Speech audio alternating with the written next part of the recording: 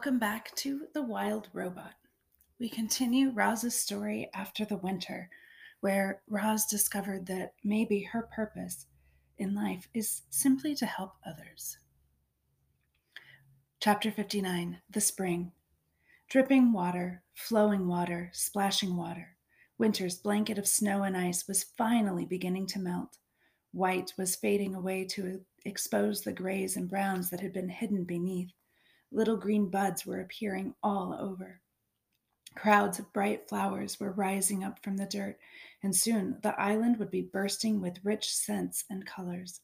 At long last, it was spring. The lodgers returned to their own homes. The hibernators emerged from their secret places. Roz roamed across the island and checked in with beavers and the bears and all the friends she'd missed. Then the robot went home to work in her garden. After the bitterest winter anyone could recall, life was slowly returning to normal. However, it was a quiet spring. There were fewer insects buzzing, fewer birds singing, fewer rodents rustling. Many creatures had frozen to death over the winter, and as the last of the snow melted away, their corpses were slowly revealed. The wilderness really can be ugly sometimes, but from that ugliness came beauty. You see, those poor dead creatures returned to the earth. Their bodies nourished the soil, and they helped create the most dazzling spring bloom the island had ever known. Chapter 60, The Fish. Help! Help! He's got my tail! Paddler was splashing and screaming in the pond. Mr. and Mrs. Beaver were nowhere to be seen, so Roz picked up a fallen tree branch and stomped into the shallows. Grab onto this, she said as she reached out with the branch. Paddler grabbed it with his big teeth, and the robot lifted him up out of the water. And there, hanging from the young beaver's tail, was Rockmouth, the grumpy old pike. In one quick movement, Roz pulled in the branch and gripped the fish with her two hands. Paddler flopped into the water, where his parents suddenly appeared. What is wrong with you, Rockmouth? Mrs. Beaver dragged her son away. You've always been a nuisance, but this time you've gone too far. Do us all a favor, Roz, and toss him to the vultures. I cannot do that, said Roz, but I might be able to help. Roz placed Rockmouth in a deep puddle near the pond where he couldn't swim away.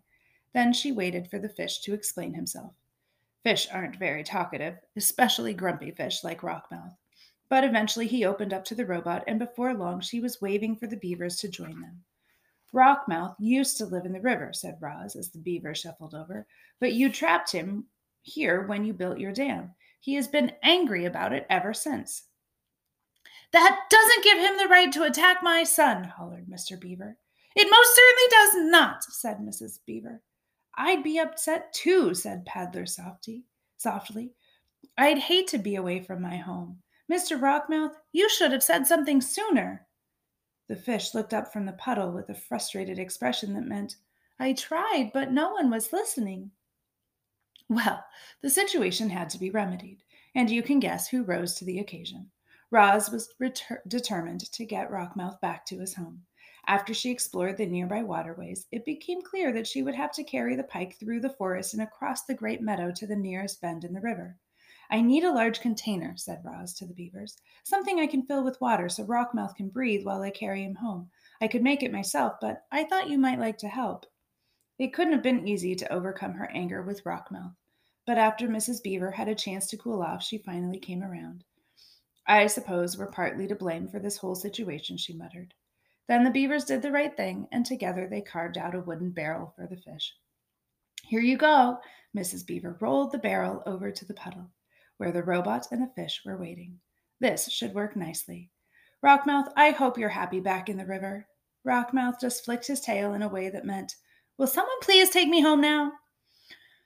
Roz filled the barrel with water and a grumpy fish, and then they were off. She carried Rockmouth through the forest, across the meadow, until she was standing on the riverbank. Welcome home, said the robot. Then she tipped the barrel, and the fish plunked into the river. Rockmouth's face poked above the surface, and he flashed a big, toothy grin, and he quickly swam away. Chapter 61, Robot Stories. The story of how Roz helped Rockmouth spread through the river and across the island, and it was soon followed by other robot stories. There were stories of Roz growing gardens in dry, barren places. There were stories of Roz nursing sick animals back to health. There were stories of Roz creating ropes and wheels and tools for helping her friends. But most of the new stories were about the robot's wildness. You see, Roz had noticed that the wilder she acted, the more the animals liked her. And so she barked with foxes and sang with birds and hissed with snakes. She romped with weasels. She sunbathed with lizards. She leaped with deer. That spring was a very wild time for our robot. Chapter 62 The Return. It was a quiet afternoon on the pond, but the quiet was gradually being overtaken by sounds not heard around there for many months.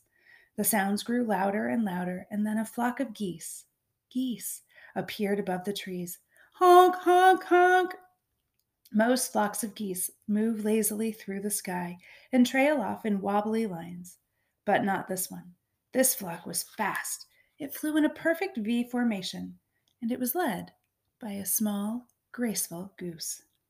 The flock flew once around the pond before gliding down and gently splashing into the water. The geese gathered in a tight group in the middle of the pond. They floated there for a while, softly honking to one another. And then the leader broke away from the others. He swam straight toward the nest, waddled into the garden, and fluttered up to his mother's shoulder. Welcome home, son, said Roz. It's good to be back, Ma, said Brightbill. Chapter 63 The Journey. After months of separation, Roz and Brightbill, mother and son, were together again, and they had so much catching up to do. They went into the nest, and the robot built a fire. Then the goose gazed into the flames and told the story of his winter. This is what he said. We spent the whole first day of our migration flying over the ocean. It seemed like the ocean would go on forever, but just when the flock was getting tired, Longneck pointed to some tiny islands on the horizon. We flew down to one of the islands and ate dune grass and rested our wings. After a few days of hopping from island to island, we reached the mainland and continued over fields and forests, and then the snow began to fall. I'd never seen snow before. And at first I thought it was beautiful, but it just kept coming. The others explained that the snow was early, that we were never supposed to see it. But there it was, piling up around us. As we tried to sleep at night, Longneck worried that the weakest goose wouldn't survive. And he was right. We lost old Widefoot to that very first snowstorm. We tried to fly around the snowy weather, but we got completely lost and the weather became even worse. Lakes and ponds and rivers began freezing over. We couldn't find food or water, so we ate snow, and that only made us colder. We had trouble cleaning ourselves, and our feathers became dirty and heavy. The flock was in bad shape, but Longneck kept us moving. We are geese, he squawked, and geese keep going. One day, we were struggling through a snow shower when we saw something called a farm. It had perfectly square fields and enormous buildings, and stomping her way through the farm was a robot. She looked just like you, Ma. Longneck sent me over to speak to the robot, but I couldn't understand anything she said, so I just followed her through the farm and around a corner. And then I saw something I never expected. Plants! Bright, colorful plants! I didn't understand how plants could live in such cold weather, but then I saw that they were actually inside a building. I learned later that the building was called a greenhouse, and it had clear walls made of something called glass.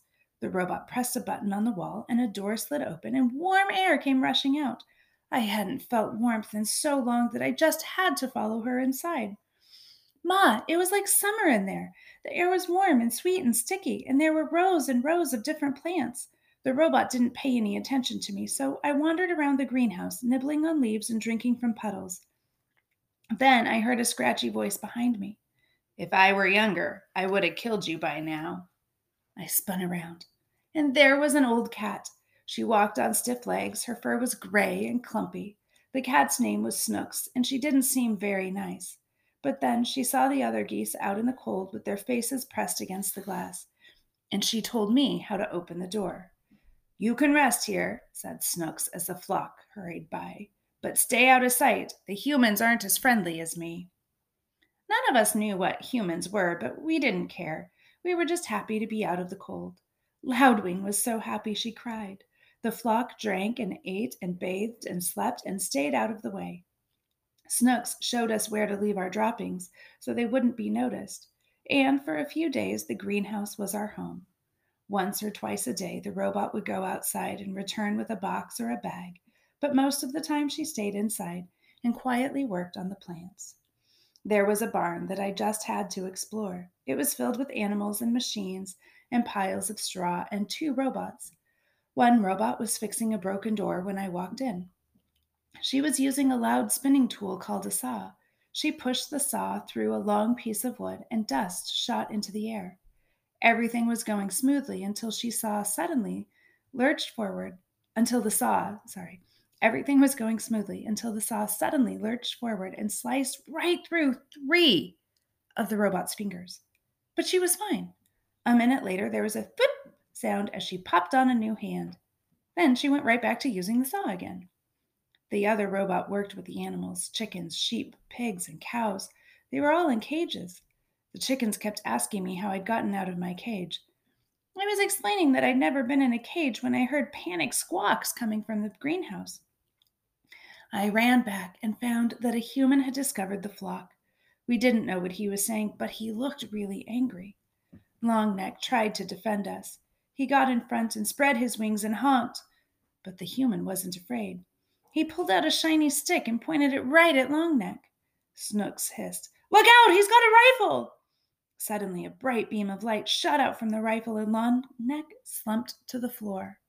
He was dead, Ma! The flock was so scared we fluttered around and honked and knocked over plants, but the human kept moving toward us, pointing his rifle. So I pecked the button to open the door, and we ran outside into the cold and flew away from there as fast as we could. Without Longneck, the flock needed a new leader. Everyone wanted me to lead. I didn't know what to do, so I started by repeating Longneck's words. I squawked, "We are geese, and geese keep going." Then I took the point, and the flock spread out behind me. The weather had us all turned around, and nobody knew which way to go, so I just led us straight south. We saw more robots and humans and buildings, but we didn't stop. We knew we were way off course when we saw the ocean again, but at least it was a little warmer by the water. So I decided to follow the coastline for a while. There were more buildings by the coast. Most of them were on land, but some were in the ocean. The ocean buildings were dirty and crumbling and leaning in different directions. There weren't any humans or robots in those buildings, only sea creatures. We saw ships on the water. We saw ships on the land. We even saw ships in the air. They buzzed through the sky like giant dragonflies. And then we reached a place called a city, where thousands of buildings and robots and humans and ships were all close together. When we stopped to rest on a rooftop, we met a friendly pigeon named Graybeak. She had grown up there, so she knew everything about the city. She flew us over towers and under bridges and kept us away from all the buzzing airships. And everywhere we went, there were robots. Some of the city robots were just like you, Ma, but others crawled on 6 legs or rolled on wheels or slid up and down the sides of buildings. Some robots were really small and some were really big. They moved things and cleaned things and built things and did every kind of job you can think of. Graybeak brought us down to a ledge on the side of a building and told us to look through the windows. Inside was a family of humans, and they had a Roz robot. When we looked into other buildings, we saw other humans with other robots. Every human seemed to have a robot. I told Graybeak about you, Ma, and she wanted to show us one last place. We flew out to the edge of the city, to a really big building called a factory. Graybeak brought us to the windows, and we looked down into the factory and saw machines building sparkling heads and torsos and limbs. The factory was building robots. A machine held up a robot torso and put 2 legs under it, and they snapped into place. It put feet under the legs, and they snapped into place. It snapped arms into the shoulders and snapped hands into the arms. A head was snapped on top, and the robot was finished. Ma, the robot looked just like you. I think that factory is where you were built. I wanted to watch more robots being built, but it started snowing again. So we said goodbye to Graybeak and continued flying south. We saw fewer robots and humans and buildings and ships. The air became warmer and the snow disappeared. We started seeing other flocks of geese in the sky, so we followed them to the middle of a wide grassy field where there was a lake and hundreds of other geese. We had finally reached the wintering grounds. After all we'd been through together, our flock had become very close. We kept to ourselves, eating and resting and remembering the geese we'd lost. After a few weeks, we began to mingle with the other flocks. We met geese from all over the world, and they told us about their homes and their migrations and their troubles with the winter weather. Every flock had lost geese on the way. A few flocks didn't make it at all. Before we knew it, the early spring flowers were poking up and it was time to fly home. We followed the usual migration route north. We flew over fields and forests and hills, but we didn't see any signs of humans or robots, and that was fine with us. Eventually, we reached the ocean, and then our island, and then our pond, and then I saw you. Friends, we'll continue the story another day.